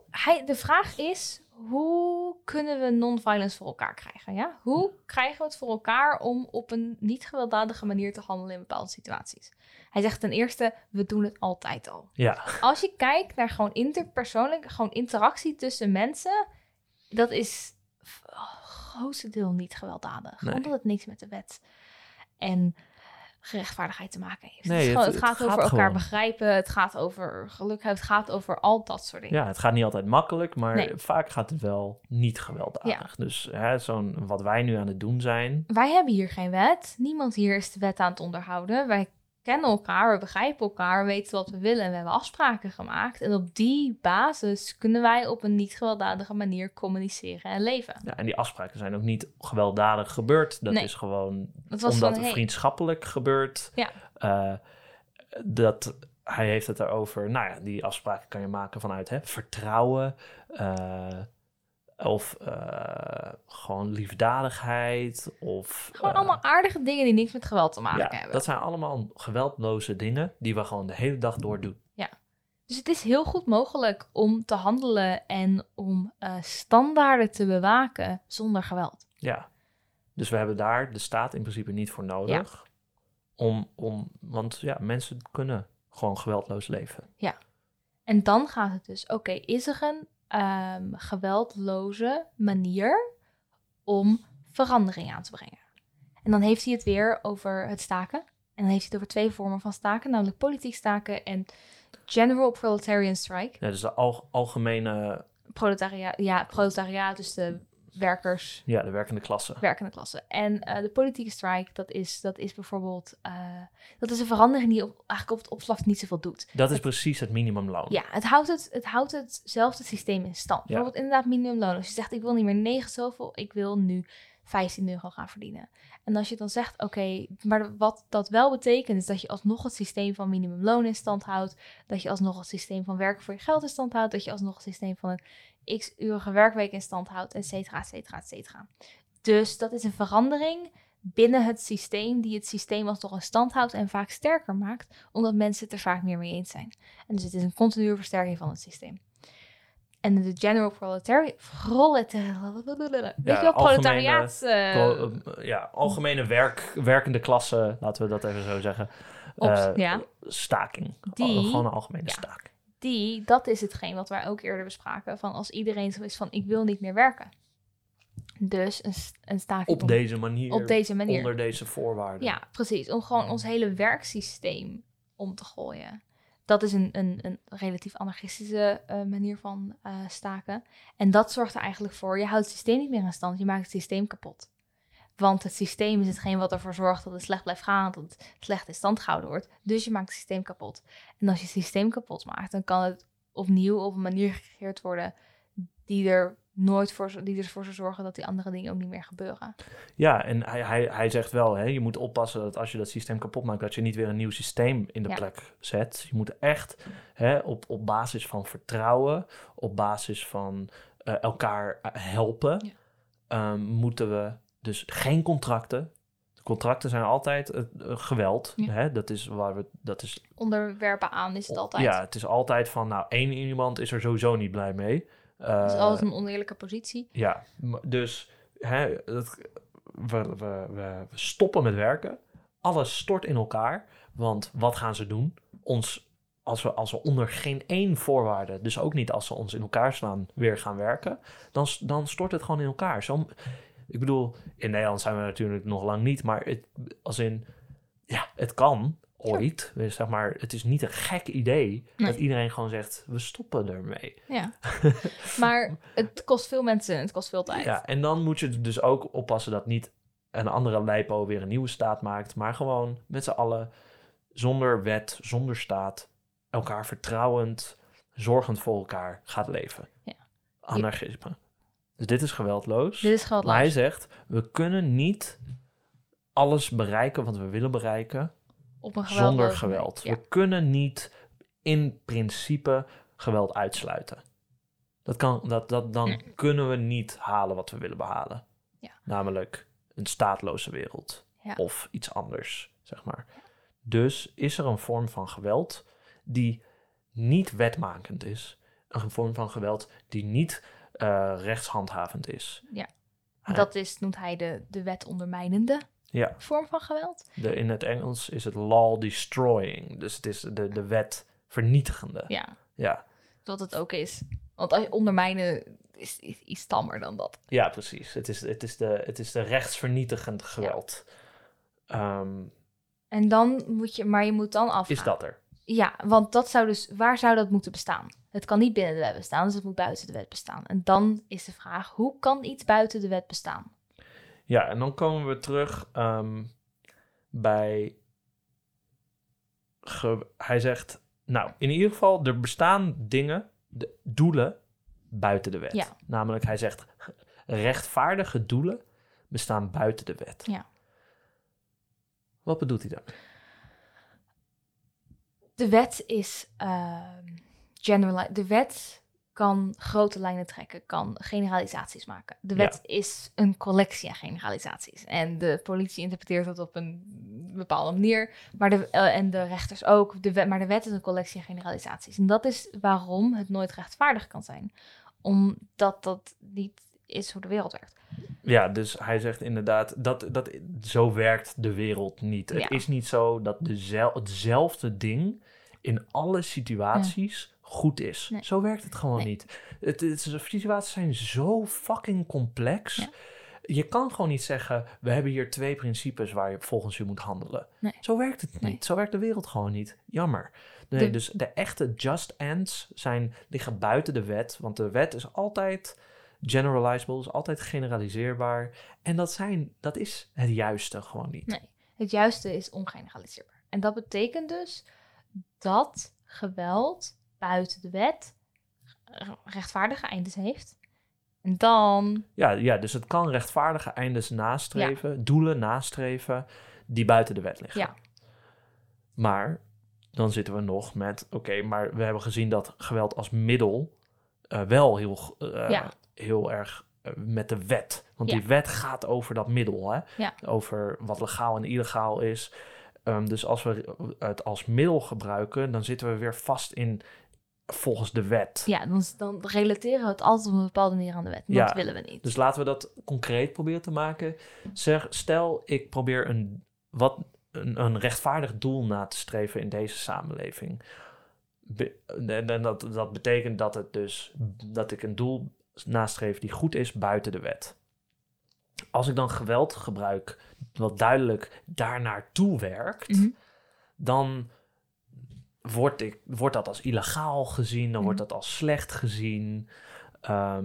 Dus zeg maar, en dan zit ik weer in de wet helemaal verstrikt. Ruzie met de politie of met de rechtbank. Ja, en die zeggen dan, en die komen dan met hun geweld weer. Of ik loop het risico om juist weer een nieuwe wet te maken. Als ik die doelen nastreef. Ja. Dus hij zegt, kan geweld ook niet als middel. Want het ding is, als je dus een doel hebt en je behaalt dat doel, dan is er dus inderdaad de kans dat je dit doel behalen als een nieuw soort wet maakt. Van een nieuw soort, dit moet altijd behaald worden. Weet ik veel, het afschaffen van armoede wordt een nieuwe wet. En je moet altijd afschaffen van armoede. Niks mis mee. Fantastisch. Groot fan van het afschaffen van armoede. Maar als het een doel wordt, dan kan het dus een wet worden dat gewoon blijft bestaan. En dat er altijd naartoe gewerkt wordt en aangehouden wordt. Dat willen we niet, want dan besta je weer binnen die cyclus van wetgeweld die nooit juist is, nooit rechtvaardig is. En dus is er een vorm van geweld dat niet een middel is? En hij zegt ja. En hij noemt dat manifestatie. Ja. Dus hij geeft als voorbeeld boosheid. Hè? Van manifestatie. Boosheid, als iemand boos wordt, is dat niet een doel. Het is ook niet echt een middel, zeg maar. Het is gewoon een soort... een manifestatie van dat gevoel, zeg maar. Het is een manifestatie van een situatie. Of het is niet echt dat mensen denken... ik ga nu boos worden, want ik wil dit. Mm-hmm. Dus boosheid is niet een middel. Het is gewoon een soort... Expressie. Manifestatie van iets. Ja, het is natuurlijk wel... Ik denk dat het gewoon niet hoe emoties werken. Emoties, vaak heb je niet... Ik heb niet een emotie om een doel te bereiken. Ja, als je blij bent, ben je niet blij om een doel te bereiken. Je bent gewoon blij. Ja, dus emoties waarschijnlijk zijn niet een middel tot een doel. Mm-hmm. Emoties zijn gewoon, die manifesteren zich. Ja. En dat zijn dus manieren, potentieel, waarop geweld zonder doel kan bestaan. Voorbeelden van dingen die zonder doel kunnen bestaan, omdat ze zich gewoon manifesteren, gewoon als dingen op zich, een soort van. En zou je kunnen zeggen dat je iets doet om boos te worden, dat het wel als doel kan bestaan? Wat bedoel je? Dat een boosheid een doel is? Ja. Dat kan, denk ik. Maar het is niet een middel. Nee, daar gaat het nu om. Ja, daar gaat het om. En hij zegt dus, geweld kan een uitdrukking zijn van iets. Mm-hmm. En hij zegt, maar dat moeten we wel buiten de wet zoeken. Want hij zegt inderdaad, ook binnen de wet is geweld een uitdrukking van het begin van die wet. Mm-hmm.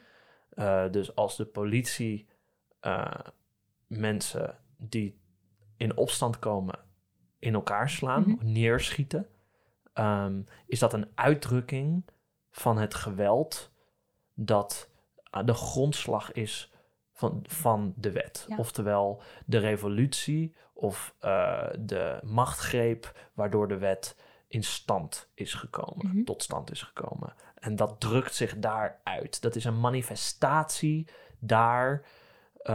Als wetmakend ding is het daar een manifestatie. Het is als rechtshandhavend is het een middel, mm-hmm. want het wil het handhaven. Ja. Maar het is daar ook een manifestatie van die oorsprong van de wet. Mm-hmm. Is er een buitenwettelijke manifestatie van geweld? Dus dat het niet als middel is, maar dat het gewoon gebeurt. Ja, hier wordt het chaotisch. Ja. Dit noemt hij goddelijk geweld. Ja, divine violence. Ja. In het Engels.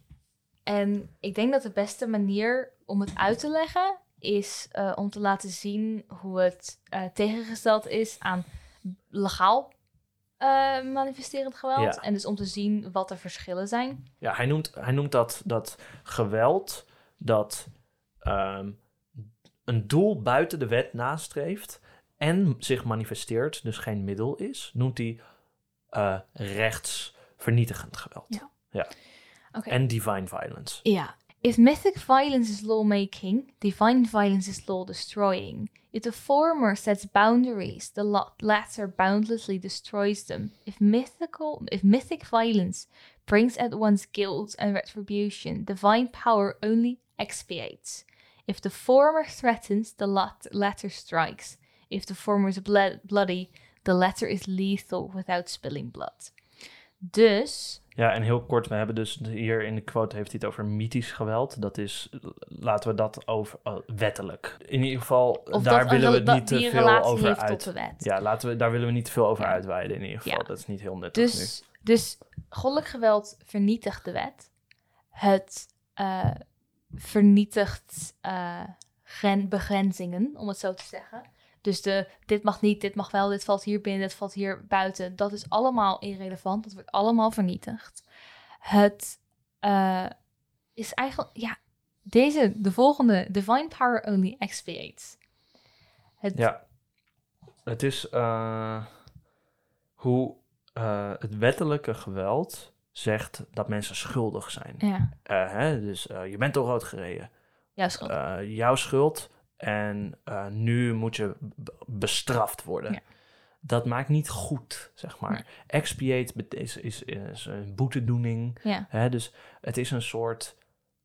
ik las het in een zin van als, zeg maar, transformative justice.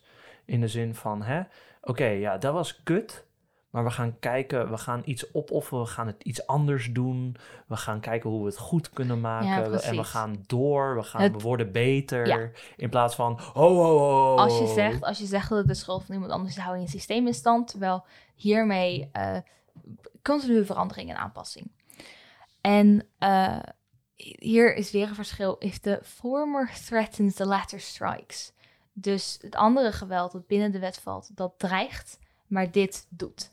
Ja. Dus dit zegt niet, als jij dan dit zegt dit. Ja, en als we dat betrekken op die strike, op dat staken, die algemene staking van de arbeidersklasse, die gaan niet zeggen, als jullie je niet gaan veranderen, als jullie jezelf niet opheffen, dan gaan we staken. Ja. Die gaan daar natuurlijk niet mee dragen. Want dat moet gewoon gebeuren. Het gebeurt, ja. Want iedereen moet gewoon het werk neerleggen en dan verdwijnt het. Ja. Zeg maar, want wat gaat de staat doen als je zegt, als jij jezelf niet opheft, gaan wij staken. Ja. Wat denk je dat ze dan gaan doen? Aanhouden? Ja. Dus op die manier inderdaad. Maar de politie, dat is dreiging. Ja. Dat is puur dreiging. Het verstaan van de wet is een vorm van dreiging. Ja. Het is, als je dit doet, dan doe ik dat. Dus als je dat niet doet, dan komt het allemaal goed. Dus aanhalingstekens. En if the former is bloody, dus als die wettelijke geweld bloedig is, is de laatste dodelijk zonder dat het bloed vergiet. Ja. Dus dat zie je ook, hè. Het is heel duidelijk hoe de eerste bloederig is. Militaire. Chaotisch. Het is chaotisch. Het is messy. Het is... et cetera. Maar er komt ook letterlijk bloed. Ja, de militairen schieten mensen dood en bla bla bla. En als je kijkt naar die staking, is dat dodelijk voor de staat bijvoorbeeld. Ja. Maar er wordt geen bloed vergoten vanuit hun kant. Het is gewoon, het is lethal without spilling blood. Het is gewoon, bam, gebeurd. Dus op die manier zie je dat... Kunnen we andere... Of is er iets wat jij wil zeggen nog? Divine violence is heel lastig. Dat is echt waar zijn mysticisme naar boven komt. Ja. En ik denk om dat echt te begrijpen, daar gaan wij ons hier niet eens echt aan wagen. Dus ik denk dat wat wij het beste kunnen doen is, zeg maar, het idee van het begrip pakken en het proberen toe te passen en kijken wat we ermee kunnen. Ik denk dat het misschien het beste idee is om... We hebben nu een paar punten gezien van hoe het werkt. Het is direct.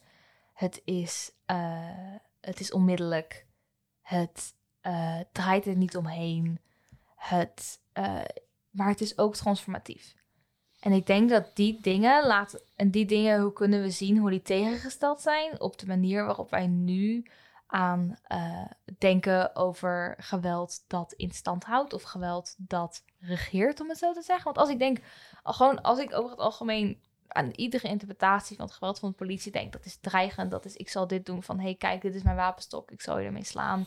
Dit is ik handen omhoog of ik schiet. Het is heel veel dreigen. Het is heel veel chaos. Het is heel veel een cyclus in stand houden. Niet een...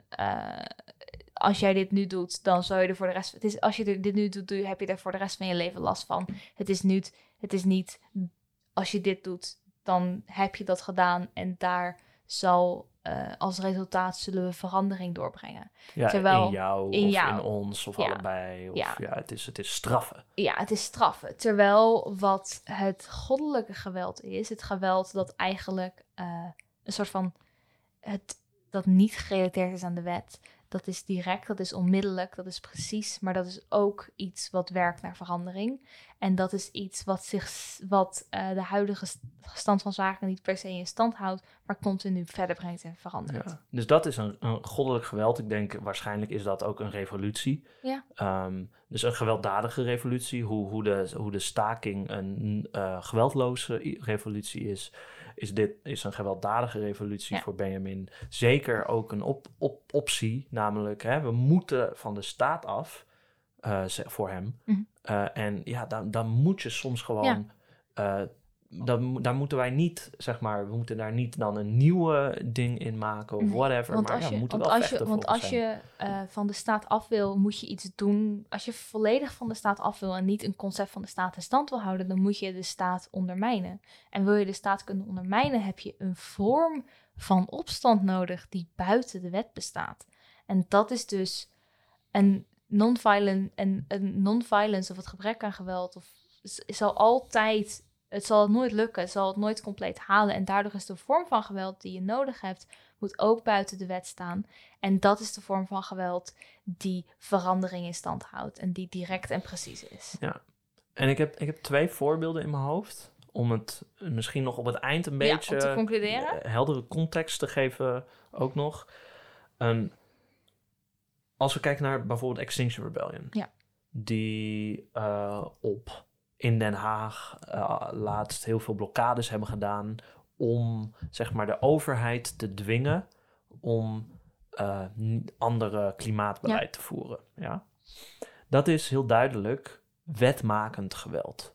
Zeg maar, die zitten daar, die ontregelen het systeem.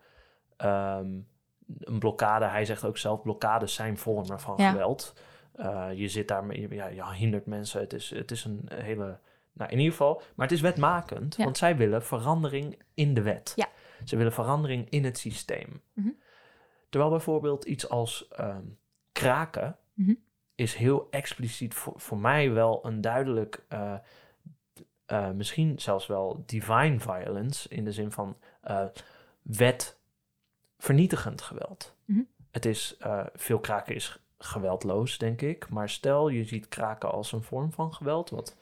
We kunnen het hier in deze podcast niet over hebben. Maar geweld is een heel breed concept. Dat vaak alleen maar wordt gereduceerd tot iets fysieks. Terwijl het veel meer is dan dat. Ja, precies. Dus ik weet niet of kraken een vorm van geweld is. Maar stel we zeggen kraken is geweld. Dan denk ik dat kraken een vorm van wetvernietigend geweld is. Namelijk het ondermijnt de wet. Namelijk het ondermijnt het eigendomswet, het ondermijnt de huizenmarktwet, het ondermijnt daarmee ook de staat, want alle kraken is basically anarchistisch. En om kraken in stand te houden is geen wet nodig. Ook inderdaad, juist niet. Ja, want als er wel een soort van een bepaalde regel of wet of code om aan te houden nodig zou zijn, wil kraken in stand gehouden worden, is het wetmakend. Ja. Dus juist omdat er niet een wet voor nodig is of een regel voor nodig is, daarom kan het wetondermijnend zijn. En dat kraken is een directe actie, right?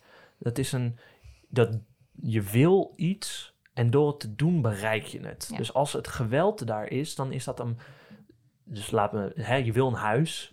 Ja. En dan ga je niet protesteren. Ik wil een huis, geef me een huis. Maar dan zeg je, oké, ik heb een huis. Ja, kraak. Je stuurt niet een brief naar Mark Rutte van... Mark, mag ik dit huis hebben? Ja, je pakt een huis. Dus dat is directe actie. Je hebt het. En als daar geweld bij komt kijken, dan is dat een manifestatie van dat... Dan is dat niet een middel, zeg maar. Dat als kraken een vorm van geweld is dat niet een middel. Het is een manifestatie van het doel, namelijk een huis hebben en daarmee ook de wet ondermijnen. Ja. En de staat ondermijnen. En op die manier is dat denk ik wetvernietigend. En dingen als Extinction Rebellion wetmakend. Ja. En die houden dus het systeem eigenlijk in stand. Extinction Rebellion, het doel van Extinction Rebellion is niet iets nieuws creëren. Het is binnen het bestaande verandering. Ja. Terwijl kraken eigenlijk alles wat met de huizenmarkt te maken heeft, wil het weg hebben. Want de kraken en de huizenmarkt, dat spreekt elkaar tegen. Terwijl Extinction Rebellion en de staat elkaar niet noodzakelijk tegenspreken. Het kan allebei tegelijkertijd bestaan. En kraken is niet alleen tegen de huizenmarkt, maar ook tegen de staat die dat reguleert en bezit. En dus dat. Maar het kan niet tegelijkertijd bestaan. Ja, precies. Oké. Ik denk dat het duidelijk... Voor mij is tenminste ongeveer duidelijk wat alles is. Ik heb heel veel na moeten denken. Ik was een beetje moe vandaag. Excuses voor het ongemak. Maar ik denk dat we weten wat Benjamin wilde doen. Mm-hmm.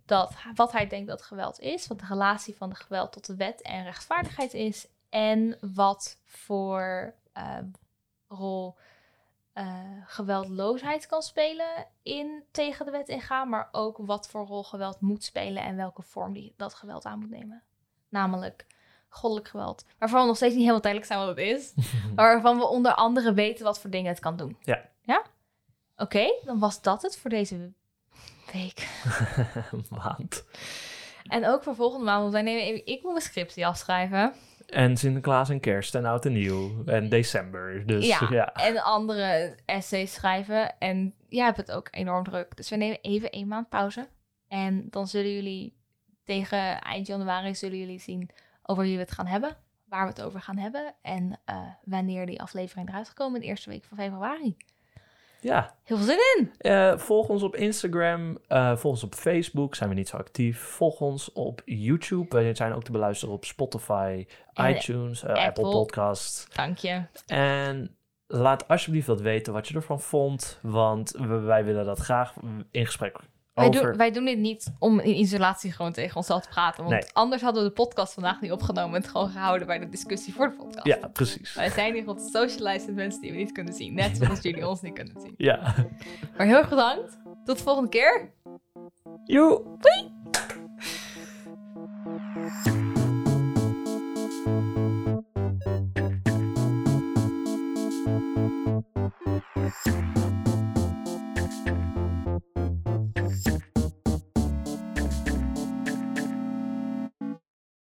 Er zijn ook, maar... je kijkt echt heel moeilijk. Je keek ergens alsof je gewoon net een soort van een telepathisch bericht had binnengekregen. Dat er gewoon... Ik zat over rechtstellend en... 100 puppies vermoord waren of zo. Oh, nee. Nou ja, ik zat over, zeg maar, rechthandhavend en conscriptie en Eerste Wereldoorlog taferelen zag ik in mijn hoofd, zeg maar, afspelen. Dus dat is denk ik dus je dacht gewoon aan massamoord. Aan the war. Nou, dat is natuurlijk... Benjamin... Intergenerationele shell shock had ik even. Sure, ja.